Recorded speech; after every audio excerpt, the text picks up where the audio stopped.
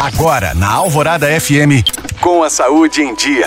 Oferecimento Citofarma Manipulações Parenterais. Conte com a vida, conte com a gente. A doação de órgãos para transplantes é um ato nobre que pode salvar vidas. Na maioria das vezes, o transplante pode ser a única esperança ou a oportunidade de um recomeço de vida para quem precisa de doação. Como as doações depois da morte dependem da família, as pessoas que querem ser doadores devem conversar com os seus familiares e amigos sobre o assunto. Elas devem deixar claro para a família a vontade de doar, pois somente com a autorização dos familiares a doação pode ser efetivada. Atualmente, já existem carteiras de doação onde o possível doador formaliza a sua decisão com a finalidade de facilitar a decisão da família. Por mais que seja difícil decidir, é importante ter em mente que essa atitude pode salvar outras vidas. Como o transplante depende de compatibilidade, nem sempre ter um doador disponível significa o fim da ansiedade de um paciente na fila de espera.